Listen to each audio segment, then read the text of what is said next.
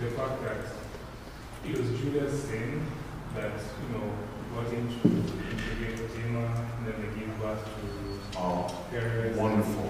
What would you call that? Okay, the way you look at it is, yes, it was sinful that Judah got together with Tamar, yeah. But I also look at it, from God's sovereignty. Yes. Because, later on in Matthew, you see that Tamar yes. was actually part of Jesus' line, and it was actually the sons of Tamar that, the Messiah came to. What would you call that? Redemptive irony, right? That's another perfect example of redemptive irony. That God can take the worst imaginable thing and do something amazing out of it. We're about to see that with Joseph. As far as Joseph's vantage point going there was not favorable. But as he looks back on it, and as everybody looks back on it, we all bow before God. And sin was involved. So, and that's where someone made the point from the Bible Project that Genesis 50:20 could be a great summary of the whole book. That you meant it for evil, but God meant it for good. That all this evil in the book, somehow God is using for incredible good. So yeah, that's really good. Good thought to pull in. Yeah, we should have hit that. Someone else? Before we go on? Okay. So, Joseph gets elevated to come before Pharaoh. The whole time Joseph is giving glory to God. 40 verse 8. Do not interpretations belong to God. He's saying that to the guys in prison. And then he meets Pharaoh in 41:16. And he tells him straight up, Pharaoh compliments him. And he tells him straight up, the interpretations do not belong to me, they belong to God.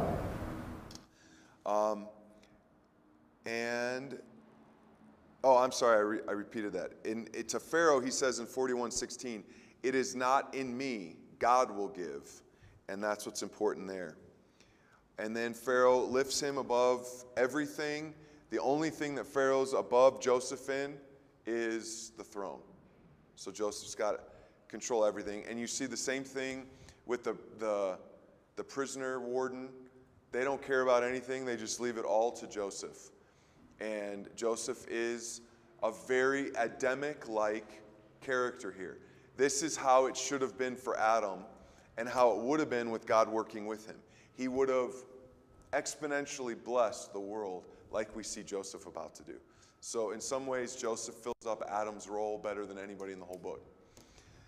Okay, so the famine, the 7 years of plenty come, and now the famine is upon them.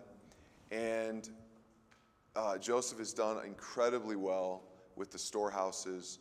And Jacob looks at his boys and says, what are you doing? Go get us some food. And so the boys go. And now we are in chapter 42. And we find the first time of many that the brothers bow down to Joseph. Okay? And so they are bowing down, having no idea who they're bowing down to, but they're very happy to bow down to this person. And it just shows how God's sovereignty, God said this was going to happen, and yet when these guys do it, they're all in it. There's no part of them that's like not wanting to do that. They're all bowing down. Okay, so they bow down to him, and this is where it gets very, very interesting. Somebody, let's see, I want to check something. 7:2.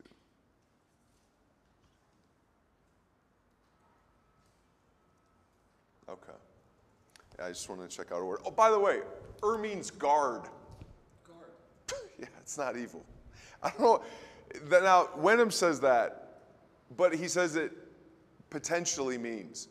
So there could be another commentator that thought, and that's where I got it from, or I just was wrong, which is very possible. But yeah, guarding or watchful, means, apparently.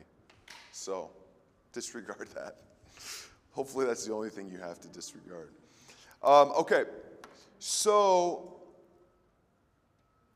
the brothers, look at 42 verse 11. Look at what they say to Joseph.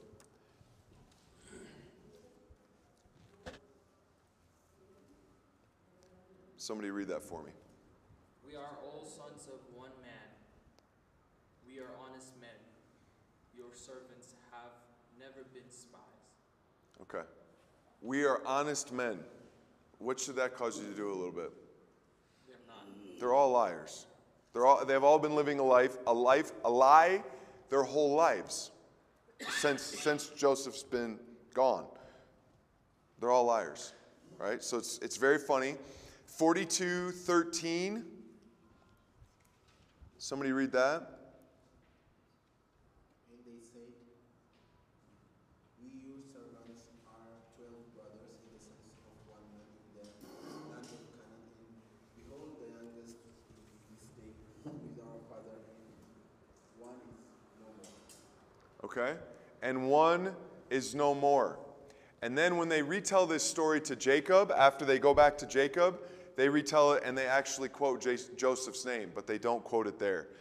Because Jacob knows the name, but if they don't have to quote it, they don't. Why? Because it likely probably makes them, it's kind of like saying she instead of mom, all right? One is no more, okay? But what's God doing?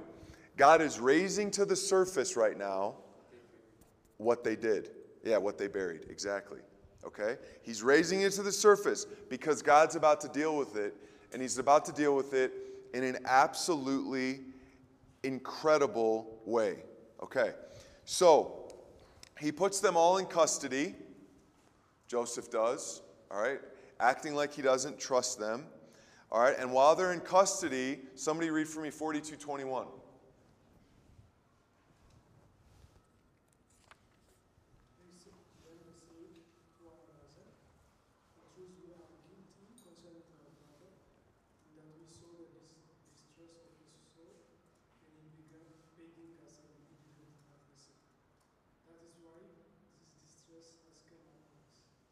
Okay.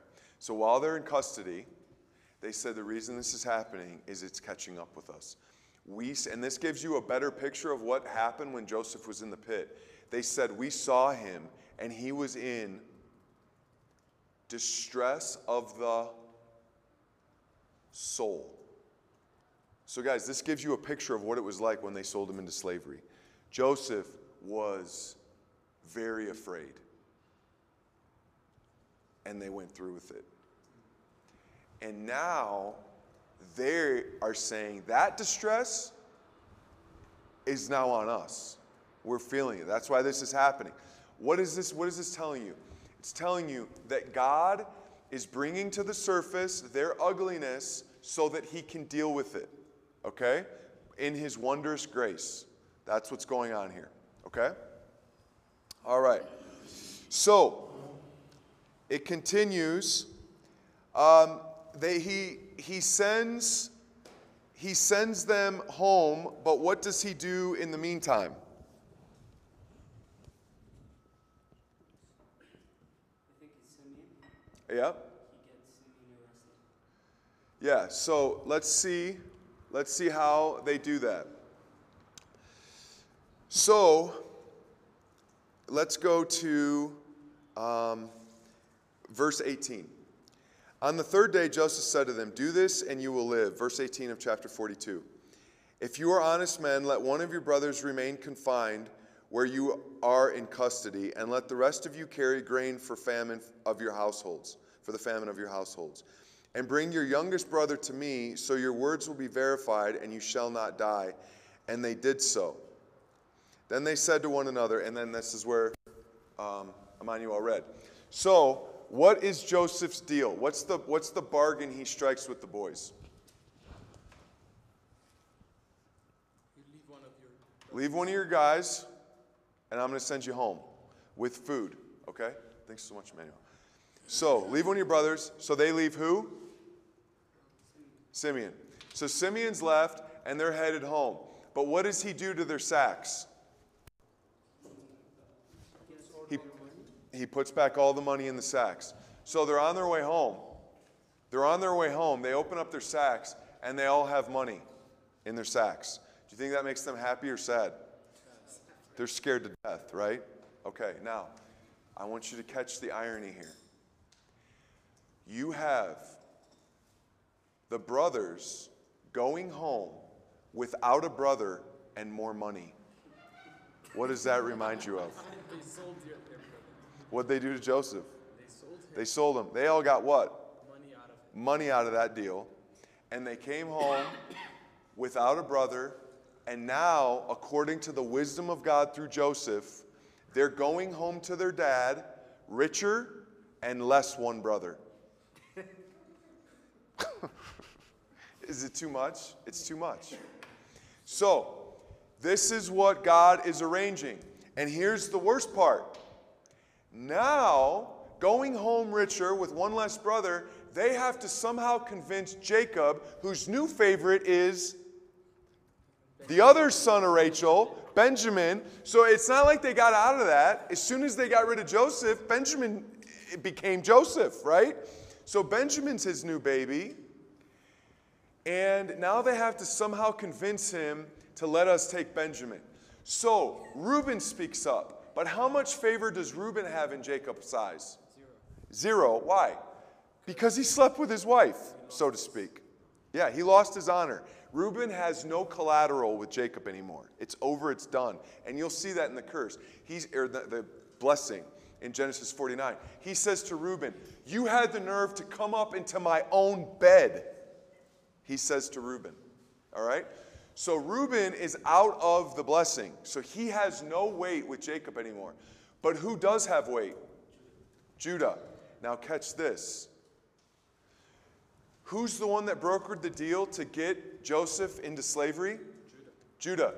Who's the one that's now brokering the deal and pledging his own life to protect the new favorite Benjamin?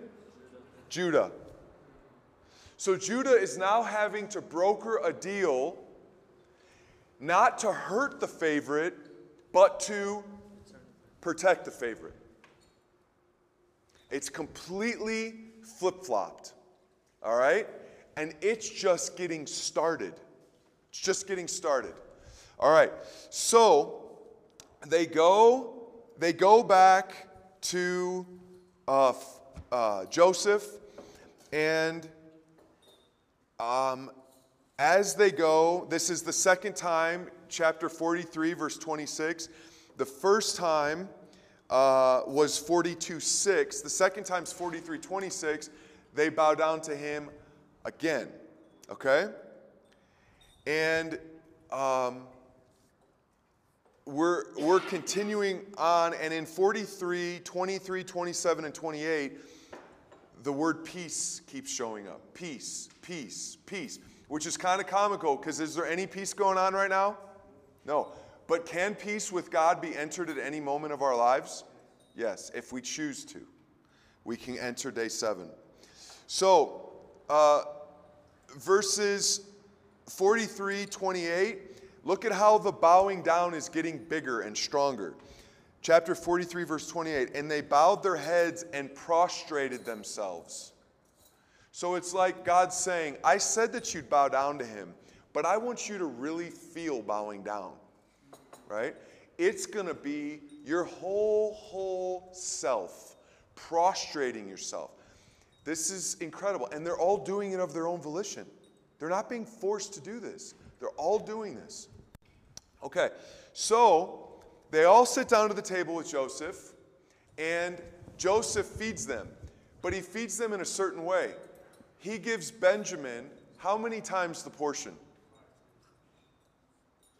Okay, I mean, guys, you just got to think about that, right? Think about like 5 coffee cups up here. And you're kind of like, hey, man, I mean. And he's the younger brother. And he's the younger one. So what's God doing? God is having all the brothers see another favorite and seeing how they respond. And look at how they respond. 43:34. Somebody read that for us. Portions were taken to them from Joseph's table. Benjamin's portion was 5 times as much as any of theirs. And they drank and were merry. What's going on? They're happy. Are you beginning to see that remember how you said what they buried had come up to the front? Are you beginning to see in that little phrase, and they were merry with him, that what was down there is starting to get dealt with by God? His favor in doing this is beginning to show them that they're being sanctified. They're able to rejoice and be happy and not be the favorite. Now, don't misunderstand. Like, Jacob's wicked in doing what he's doing with his favorites. But it is the way it is according to the sovereignty of God, right? So should you be bitter your whole life if you're not the favorite? No. You respond to the sovereignty of God and you be happy. And that's finally what we see the brothers doing. So, everything is going well, and it continues in 44 verse 2. 44 verse 2. Someone read that for me, please. And put my cup, the silver cup, in the mouth of the sack of the youngest, with his money for the Okay. No, that's good. So Joseph puts his silver cup with money in Benjamin's sack. Okay? So then jump down to 44, 12. 44, 12. He searched, beginning with the eldest. Stop. He chases up with them. Somebody stole. And I want to see. Judah. I thought Judah. Did Judah? Far be it from your servants to do such a thing, they said to him. Behold, the money that we found in the mouths of our sack, we brought back to you from the land of Canaan. How could we steal silver and gold from my Lord's house? Whichever your servants is found with it shall die. The words came out of their mouth. And we also will be our Lord's servants. So, let it be as you say. Let's search each man's bag, and let's start with who's the youngest? So all these guys have to stand there and watch each bag get searched one by one by one, nothing found, and having the noose slowly tighten around Benjamin. And they're all watching it. And at what point did they start saying to themselves, please don't let it be Benjamin. Please don't let it be Benjamin. Of all of the guys, please don't let it be Benjamin.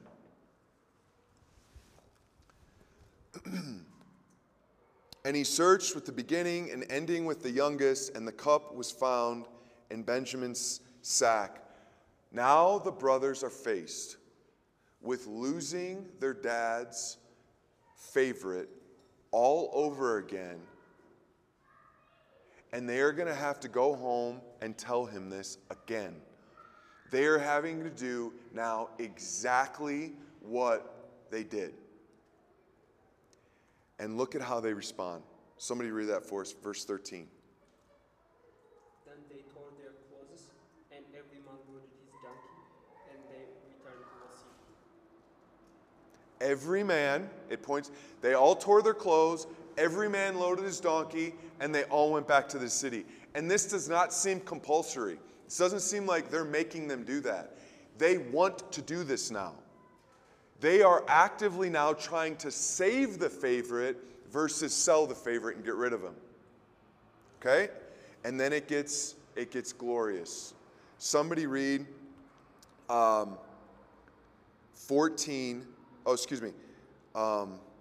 18. So they're back there, and look what happens. Then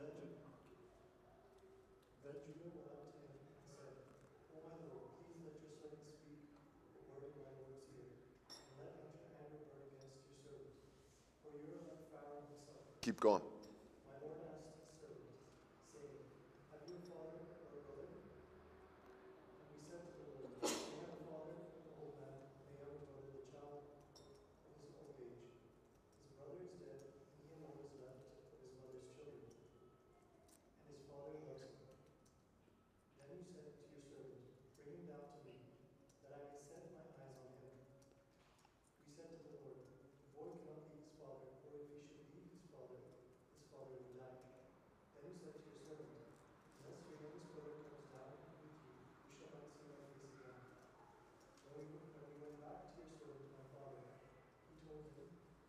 told him the words of my Lord.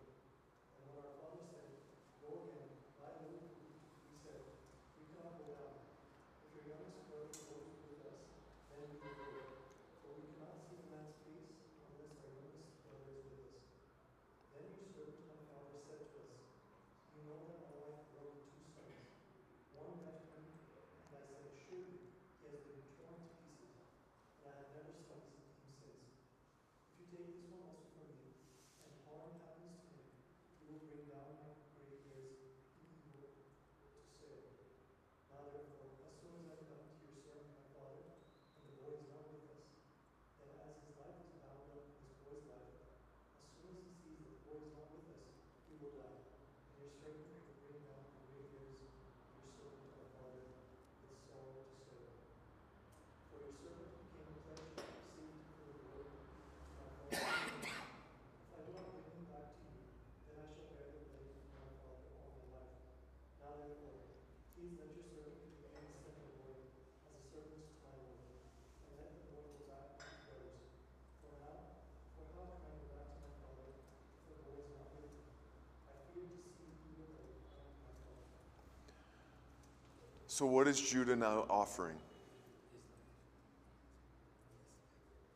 So God has brought Judah, who's kind of like, all right, let's not kill him. Now that's best. That's best. Judah could have brokered the deal saying, all right, hey guys, I don't really want to kill him either. Let's just sell him. Or he could have said, hey guys, if we kill him, we don't get anything. Now we have an opportunity to sell him and actually make something off him. We don't know how bad it was what Judah did. Judah could have been lightening it and not wanting to kill him like Reuben. Or he could have been saying, if we kill him, we don't get anything. Let's get something. Like, we don't know exactly what Judah did. But we do know is that Judah has come full circle. Instead of mistreating the favorite, he is now offering his life for the favorite. Do you see? And all of this is God's doing in Judah's life to purify who is going to be the patriarch, the next patriarch of the Messiah. And all the while, he's still purifying Jacob. Because now what has Jacob, like Abraham, had to give up? His second favorite son, right? His second idol. Abraham to give up Ishmael and Isaac, and now Jacob has to give up Joseph and Benjamin in this whole process, right? And then they convince Jacob, and this is where I'll summarize, they convince Jacob to go to Egypt, and they tell him Joseph's alive. It doesn't give a lot of detail on whether they told him exactly how he's alive. It doesn't tell you all of those things about what level of clarification comes between them and Jacob. But that's between them and God, and apparently is what he wanted us from the narrative to know. And they go, and here's what's interesting. Do you know how Jacob goes to Egypt? Anybody remember? It's a small detail, but I think it's significant. With who else? Well, his whole family goes, and there's 70 of them. Remember, that's important with the Table of Nations. But as they all go, he's riding with the women and the children. In other words, Jacob is exceptionally weak. He's having to be carried. And that's something you've never seen in Jacob's life his whole life, right? Jacob has always been the most independent person. He's really the most independent person in the whole book of Genesis. Jacob is a guy, like I have one of our boys, his name's Simeon. He's our second oldest. I tell people he's named after the Luke 2 Simeon, by the way. But anyway. But I tell people all the time, if there's one kid that we had to drop off in a dark alley in some deep, dark city, and he'd be just fine, it would be Simeon. We'd come back to that city like 2 months later, and he'd be like, hey, Dad, here, come here, I want to show you where I'm staying. Like, that's Simeon. It's just, he's got this, like, street smarts that's like good and bad at the same time, you know? And that's Jacob. You can drop Jacob off anywhere, and he will make it work, right? Because he's a schemer, he's a conniver, he's an on his feet sort of guy. And so I think, and it's just conjecture, but I think him riding in a cart is showing a broken Jacob.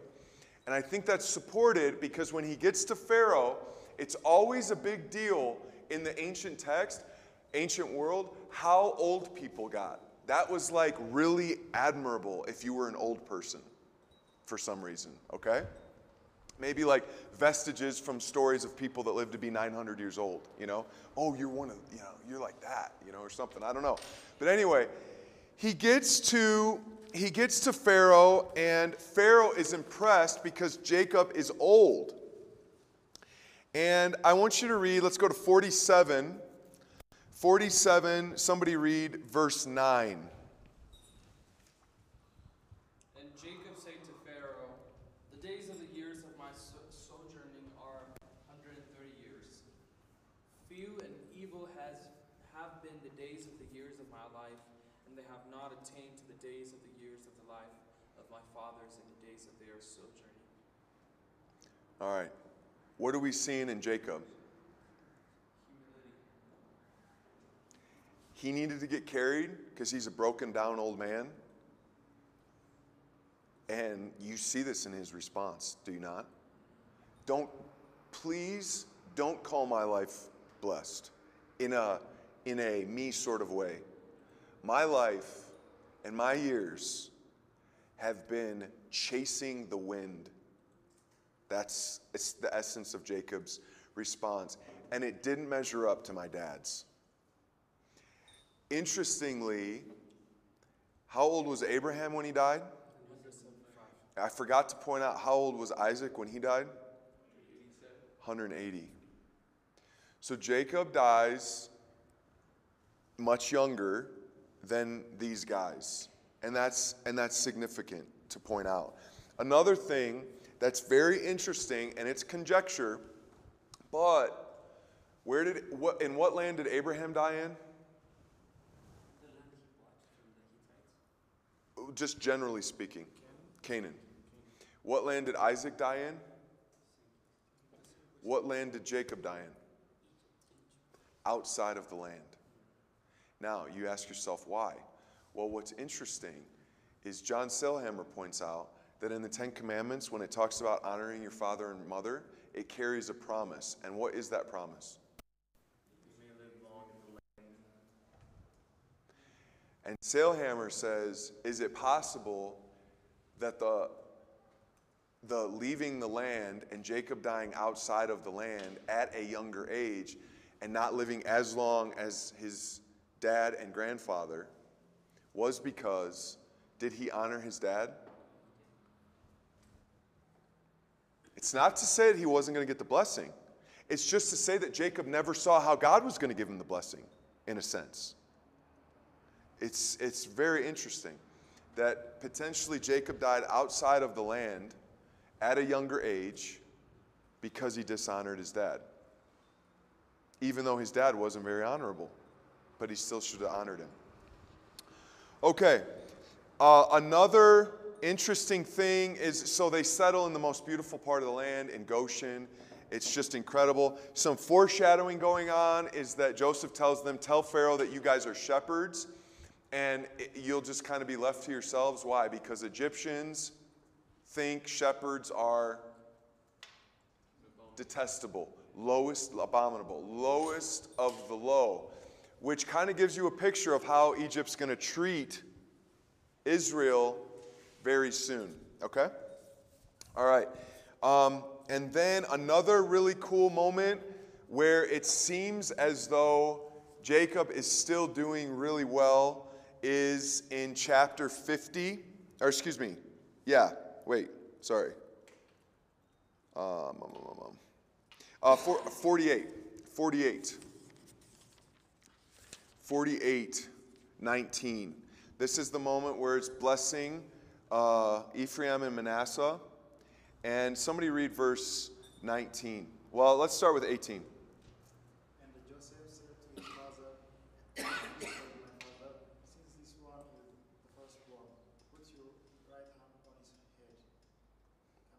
Yep, keep going, please. But Thanks. his father refused and said, I know, my son, I know. He also shall become a people, and he also shall be great. Nevertheless, Yep. his younger brother shall be greater than he, and his offspring shall become multitude of nations. So here you have Jacob. This is kind of like one last beautiful brushstroke of finishing Jacob off in God's image. Is now he is switching the younger and the older in the face, not of his dad who didn't like him this time, but in the face of his favorite son. So, do you see how God could be setting this up to have Jacob experience the pain of what he did when it's his favorite son that's experiencing the pain? So he's essentially doing what he did connivingly against his dad, and now he's doing it in the face of Joseph, his son. So he's going to feel the pain of Joseph probably different than he felt the pain of his dad, Isaac. So it's like God is just giving all these different angles of Jacob dealing with what he did. But Jacob goes through with it in an obedient way to God, because apparently Jacob had this knowledge of God of who is to be blessed. And that's a mysterious thing in the text. But Jacob had it, and he did it with Manasseh and Ephraim. Okay? Jacob dies, he's embalmed, and they go, oh, James. Before he dies is when he blesses his son? Yeah. Yes. So you just said like he had special knowledge about Ephraim and Manasseh. Should we read these blessings? I have this question about Isaac's blessing too. Are they like prophetic? Oh, yeah. Words from the Lord? Yeah. Okay. These are. Okay. Yeah, so I have. Is it like burst into poetry? And I'm always like, what's going on? Yeah, that's a really good thing to bring up too that I haven't talked about. John Sailhammer, this is this guy. So he loves this. He loves the Torah, okay? He makes a huge deal about the poetry, and he says anytime you see poetry, something incredible is happening. And he makes a really big deal out of the blessing of Jacob, which of course it is. That's where Judah is officially chosen as the Messiah bearer. So yeah, they are a amalgamation of humanity and divine coming. Blessing, a way to say what a blessing is a blessing. If I'm blessing Yepsiga, I am saying a prayer to God while looking at you. A prayer to God is just praying to God on my own. A blessing is a prayer to God while looking at you. And yet, a blessing in biblical contexts carries some sort of extra weight, you know, like, and I don't know, like sometimes, and it's something I really wanted to do actually more often, but I have blessed our kids before bedtime with the number 6 blessing, you know.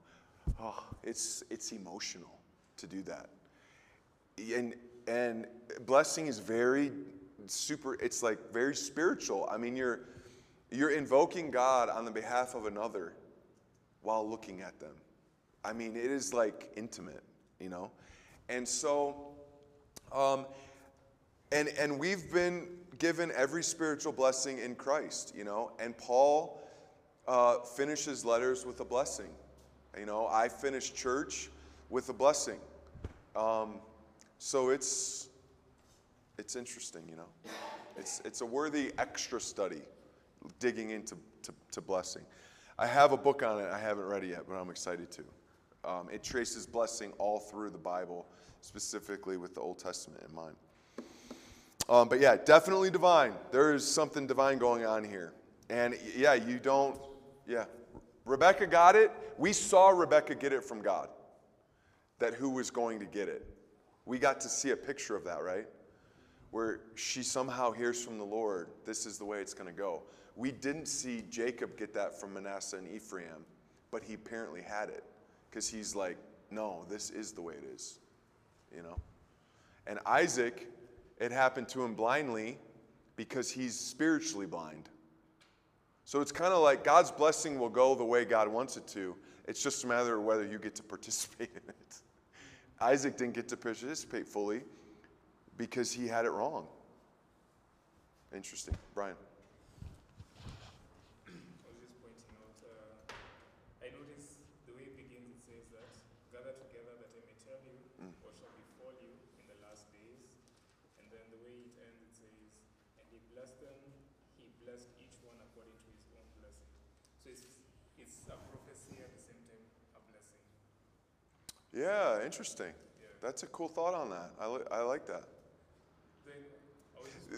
There is the commentaries I've read say that when it gets to the end with the blessing, that's really stressing the blessing because it's the emphasis thing. But it's interesting, kind of the blend of human and divine. That's interesting. Well, I was just wondering because in some of them, there's nothing positive. He seems to say. Right. So how is that a blessing?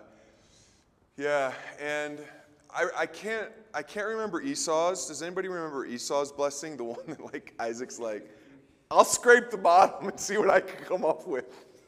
It's not much for old Esau.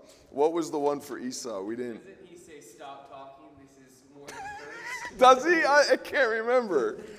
Let me see. I remember that. Behold, away from the fatness of the earth shall your dwelling be, and away from the dew of heaven on high. By your sword you shall live, and you shall serve your brother. But when you grow restless, you shall break his yoke from your neck. Now Esau hated Jacob. No wonder. Yeah, right. So, okay. So yeah, because when we think of blessing, we think, of course, something positive, right? But you definitely see it take these dark turns, like Reuben. I mean, yeah, read Reuben's out loud, Brian. Reuben, you are my firstborn, my might, and the beginning of my strength, the excellence of dignity and the excellence of power. Unstable as water, you shall not excel. But you went up to your father's bed, then you defiled it. He went up to my couch. Guys, you know what this reminds me of? The judgment that's to come. I mean, you guys just got to think. Reuben's standing there, and all his brothers are there too. This is not like a private blessing. This is like going guy to guy. And in front of all his brothers, Reuben has to stand there and hear Jacob. After he says it, it's almost like he went up to my couch is Jacob's add-on to the blessing / curse, you know? Like, it's almost like he looked at his other brothers and say, he went to my couch. And then he continues on. It's so, yeah, these definitely, they're in a sense like divine pronouncements. And they can take either course. They're like predictions, they're prophecies, as much as they're anything else. And so, yeah, you definitely see it. Where blessing has the semantic range to mean curse, in a sense, yeah, like judgment. Okay, but Judah's is beautiful. Judah, yeah, yes, Cor. It seems like the curses here, Jacob pronounced it undone by Moses in particular. Very good. You're talking, so that's the end of Deuteronomy? Yes. So we'll get to that. Because what we're going to get to this afternoon is that Leviticus is the middle of the Pentateuch, which draws a lot of attention to Leviticus. It's the shortest book of the Pentateuch as well. It's the only one that happens only at Mount Sinai and nowhere else. So it like exclusively has to do with this worship. But and other ways it's uniquely middle is how the other books reflect each other. Genesis is like Deuteronomy. The beginning book is like the ending book, in that the beginning book ends with the blessing of a major character, Jacob, and Deuteronomy ends with the blessing of a major character like Moses, right? And then Exodus and Numbers have a lot of similarities between the two of them. And then Leviticus is like its own thing in the middle. So that's a super good observation. And that's the type thing that the narrator wants you to notice. That's why meditate means gnaw. It means that you guys will be walking down the street just living life and chewing on some of this stuff. And all of a sudden be like, oh my goodness, that's connected. You know, that's what God is after. Mikey said after class just how much he's enjoying the narrative art. And what I said to him, he says, I just love the narrative art. And I said, you love God is what you love. Because the narrative art is God's way to communicate himself to us. And it's not just Torah. It's throughout the rest of the Bible, but it all starts in Torah. But it's getting a picture of God's character, you know? It's getting to know him, what he's like.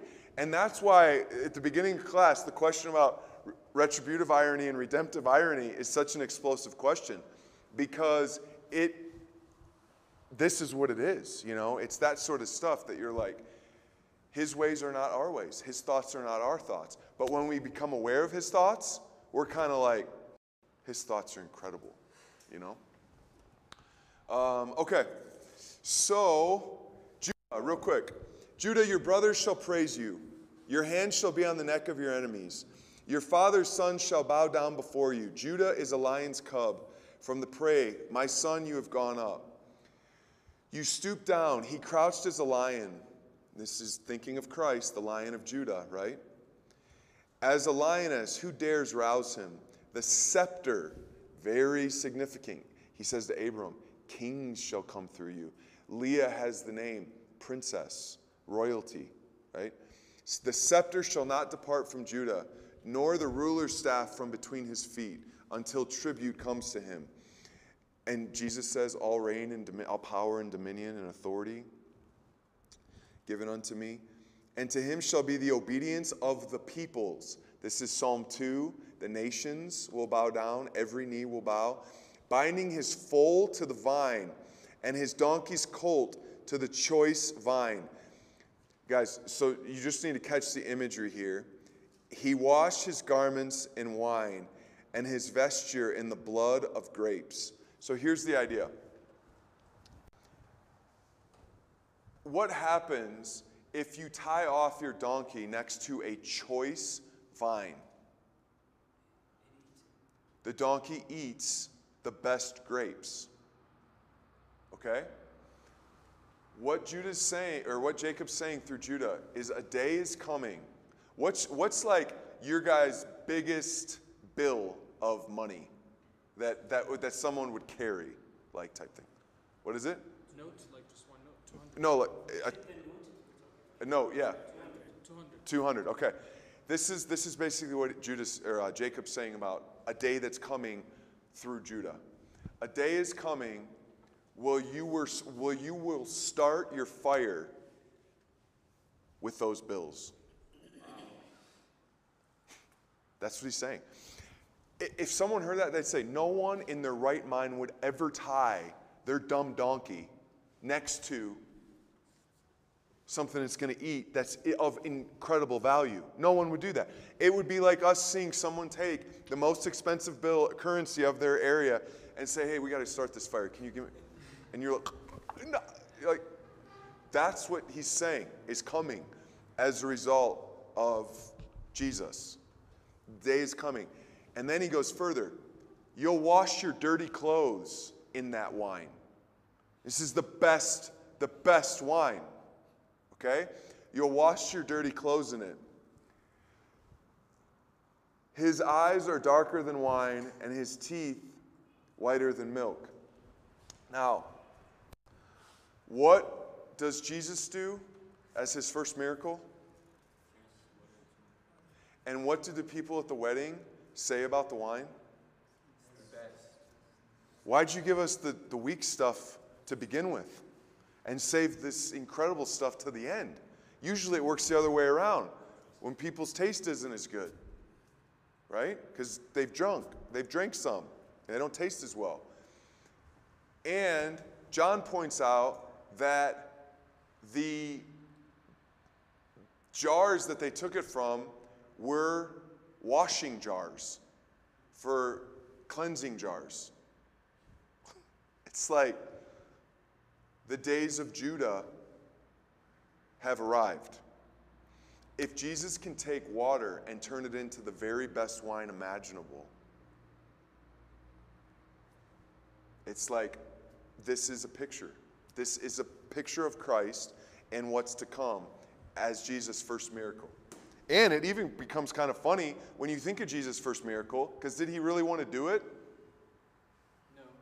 He didn't. Mary comes to him, she says, hey, they're so embarrassed. They ran out of wine. It's going to be horrible. They're going to be shamefaced in the whole community. He says, woman, my time has not yet come. And then he does it. So if that's a miracle that Jesus is like, okay, I'll do it, what's it going to be like when he wants to do it? And I mean, I'm playing with it, but anyway. Okay. All right. So we get to the end. Joseph made the sons swear in 50:25 to take him up. And we've already talked about how this is potentially indicative that the favor of Egypt is no longer going Joseph's way.